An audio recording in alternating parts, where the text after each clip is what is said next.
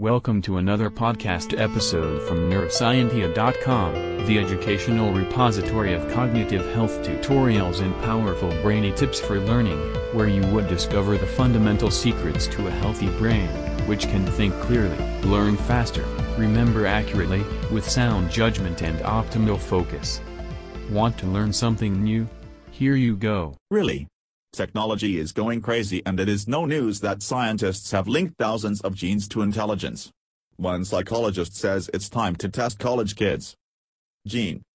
Ready for a world in which a $50 DNA test can predict your odds of earning a PhD or forecast which little one gets into a selective preschool? Robert Bowman, a behavioral geneticist, says that's exactly what's coming.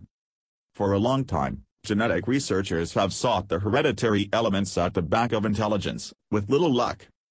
But now gene research has ultimately gotten big enough, and hence powerful enough, to zero in on genetic variations linked to IQ. A year ago, no gene had ever been tied to overall performance on an IQ test. Since then, greater than 500 have, thanks to gene studies involving extra than 200,000 check takers. Results from a scan correlating 1 million people's DNA with their educational success are due at any time.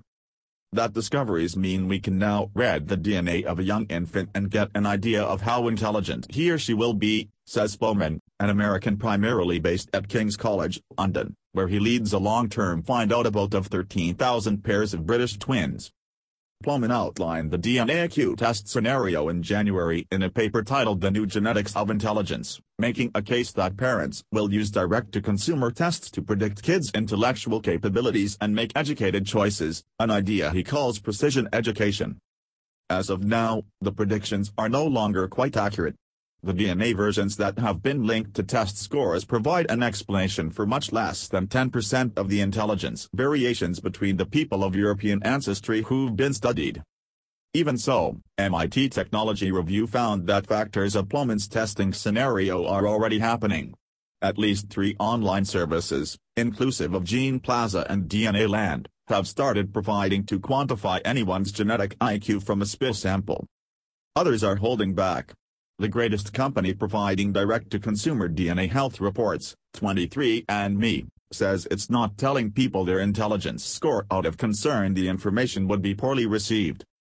Several educators contacted by MIT Technology Review reacted with alarm to the new developments, saying DNA tests need to no longer be used to evaluate children's academic prospects. One day your voice will manipulate all your gadgets, and they will control you. Repeating radio bursts from outside our galaxy have been detected for the second time.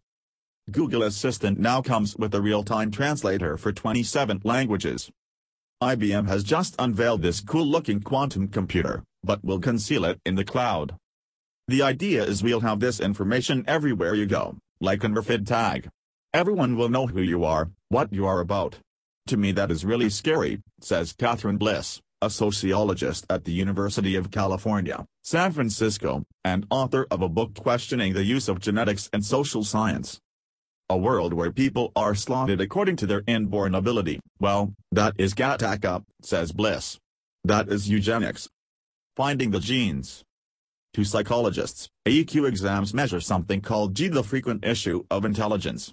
People who are higher at math, spatial reasoning, verbal ability, and other skills that exams can measure have greater G. And that is no longer all. The G thing is strongly correlated with income, happiness, health, and lifespan. More G seems to be a good issue all around. To Bowman, it's the omnipotent variable in life. It's additionally surprisingly heritable. Comparisons of twins, both same and fraternal, separated at the beginning or raised together, had proven that genetics should account for more than half of intelligence, a huge effect for genes. The rest is due to your schools, your diet, and other environmental factors. But which particular genes are responsible? The search did not go well at first. Bowman failed to discover any links when he looked at the genomes of 7,900 children in 2010. He later became involved in a misadventure involving a Chinese sequencing company, BGI, to which he providing the DNA of more than 1,000 American geniuses. The project got derailed after news reports accused the Chinese of hatching a plot to breed genius babies. The gene hunt finally paid off in May 2017. A Dutch-led study of the genetic makeup of 78,308 people who'd taken tests, including 2,825 of Plomin's twins, zeroed in on variations in 22 genes linked to IQ scores. By this March, the tally had swiftly risen to 199,000 humans and 500 genes. Plomin says a forthcoming report will set up links to 1,000 genes. Each genetic variable observed so far has only a tiny effect, either weakly increasing IQ on average or weakly decreasing it. The trick to turning the discoveries into a personal DNA IQ test. Simply add up all the pluses and minuses you find in a specific person's genome. These types of assessments are referred to as polygenic scores. And they're rapidly turning into a very big deal. See 10 Breakthrough Technologies 2018, Genetic Fortune Telling. That's due to the fact they work for any trait, including heart disease, diabetes, and schizophrenia, in all, more than 2,000 traits so far. Psychologist Robert Plomin spits in a DNA collection tube. He's learned his genetic threat for dozens of traits. In 2017, he spits in a tube and had his DNA scores calculated by his research center. Now, during talks, he presents his genetic rankings. He's on the high end of the risk for arthritis. He has some, lower than common for depression, and in the 94th percentile for being overweight. To Plomin, whose weight sometimes nears 240 pounds, the genetic prediction explains his lifelong battle with starches and sweets. People will say, "Oh, there's nothing you can do, you're a genetic fatty," however it helps me to know. It's constant fighting of the bulge, he says. Of course, he knows his percentile rank for predicted academic achievement, too. It's 99 point something, it's embarrassing, he says. Are you Einstein or Bozo? Several scientists told MIT Technology Review they don't trust genetic IQ tests can tell humans anything useful and aren't sure why Plomin is announcing they will.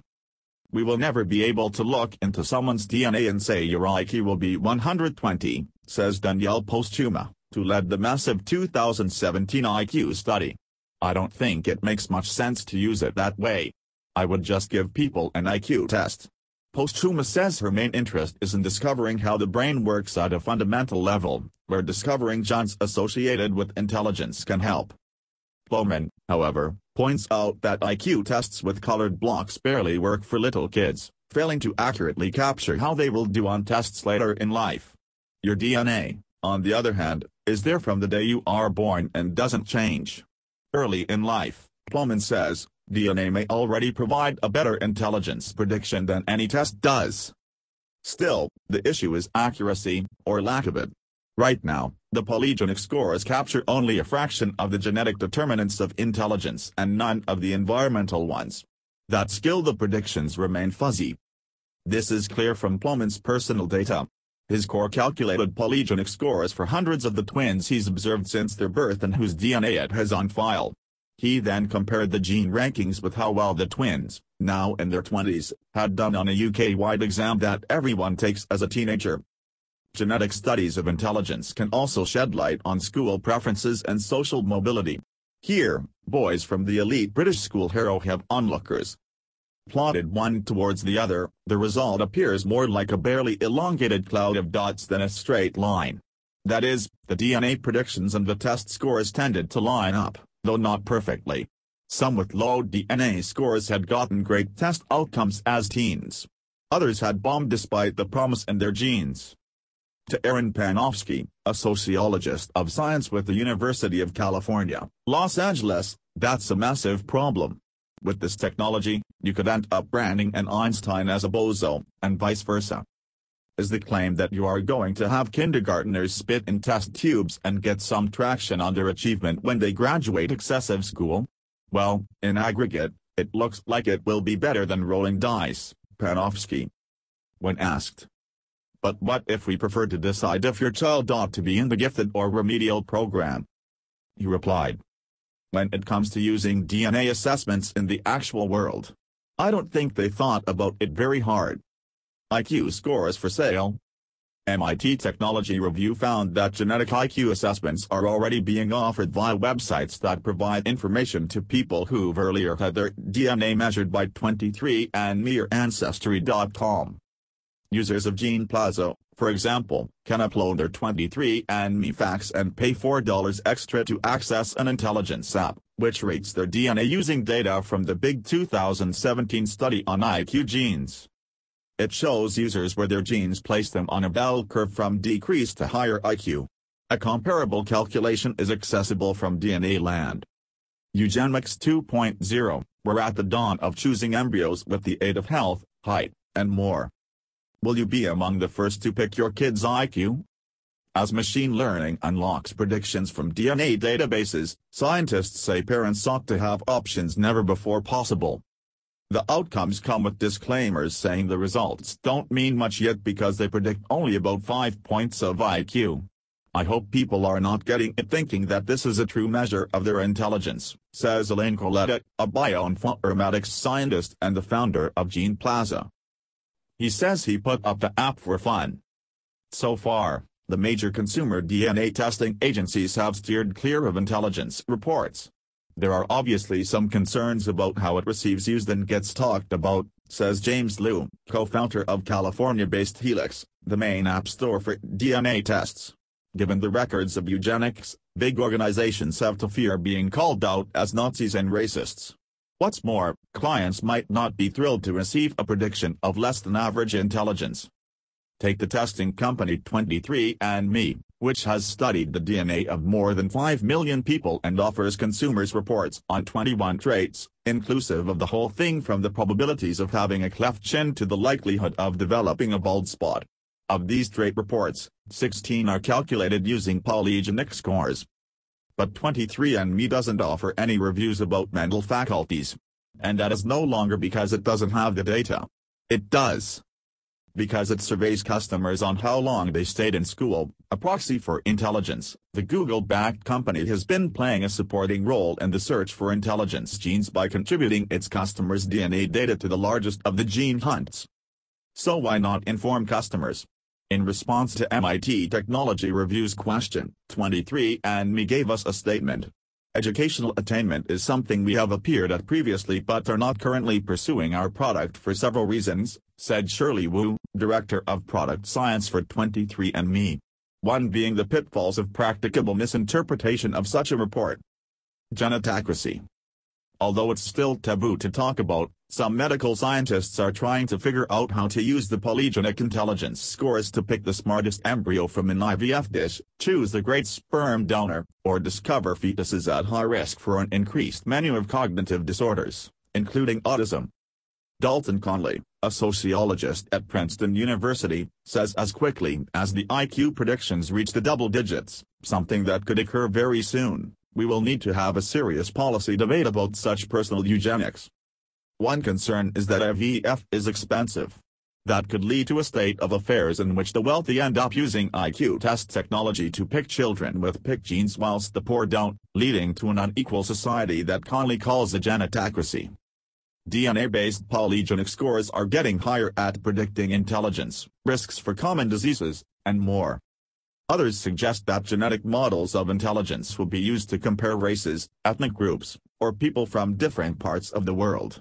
In an editorial about the genetics of race published in the New York Times on March 23, Harvard University biologist David Reich cited the new genetic IQ predictors and cautioned that all traits influenced by genetics are expected to differ across populations. The warning was implicit: variations in IQ could be due to genes, not circumstance, and polygenic scores might prove it. For psychologists working in genetics, the breakthroughs of the last 12 months have introduced DNA prediction of behavior much closer to practical use. In the public square, though, they face a throng of skeptics, who say their science is misleading or who disavow it altogether. We are in a situation when you mention you work in intelligence, people say, "Oh, you can't measure that." What is intelligence? Says Stuart Ritchie, a psychologist at the University of Edinburgh. The debate we need to be having is on the real ethics of doing this genetic prediction, whether it's measuring kids to predict how they will do in school or selecting embryos. Others say the great question will be when it is acceptable to prejudge people from DNA profiles. We'd probably want to inform people if their DNA says they are at risk for addiction, for example. Maybe they won't pick up that first cigarette. But what does it imply to tell parents their kid is at risk of being smart or dumb? For Plowman, at least, the answer is already clear. He says polygenic scores for IQ will further reveal the role of intelligence in determining people's salaries, their preference of partners, and even the structure of society. People will want to know. Plowman says he's writing a book, titled Blueprint, that he thinks is going to piss a lot of people off by arguing that DNA is the major systematic force in making people who they are. This podcast episode has come to a close. But before you go, don't forget to visit www.neuroscientia.com and subscribe to get tons of free resources to expand your mind and ignite your creativity. Bye.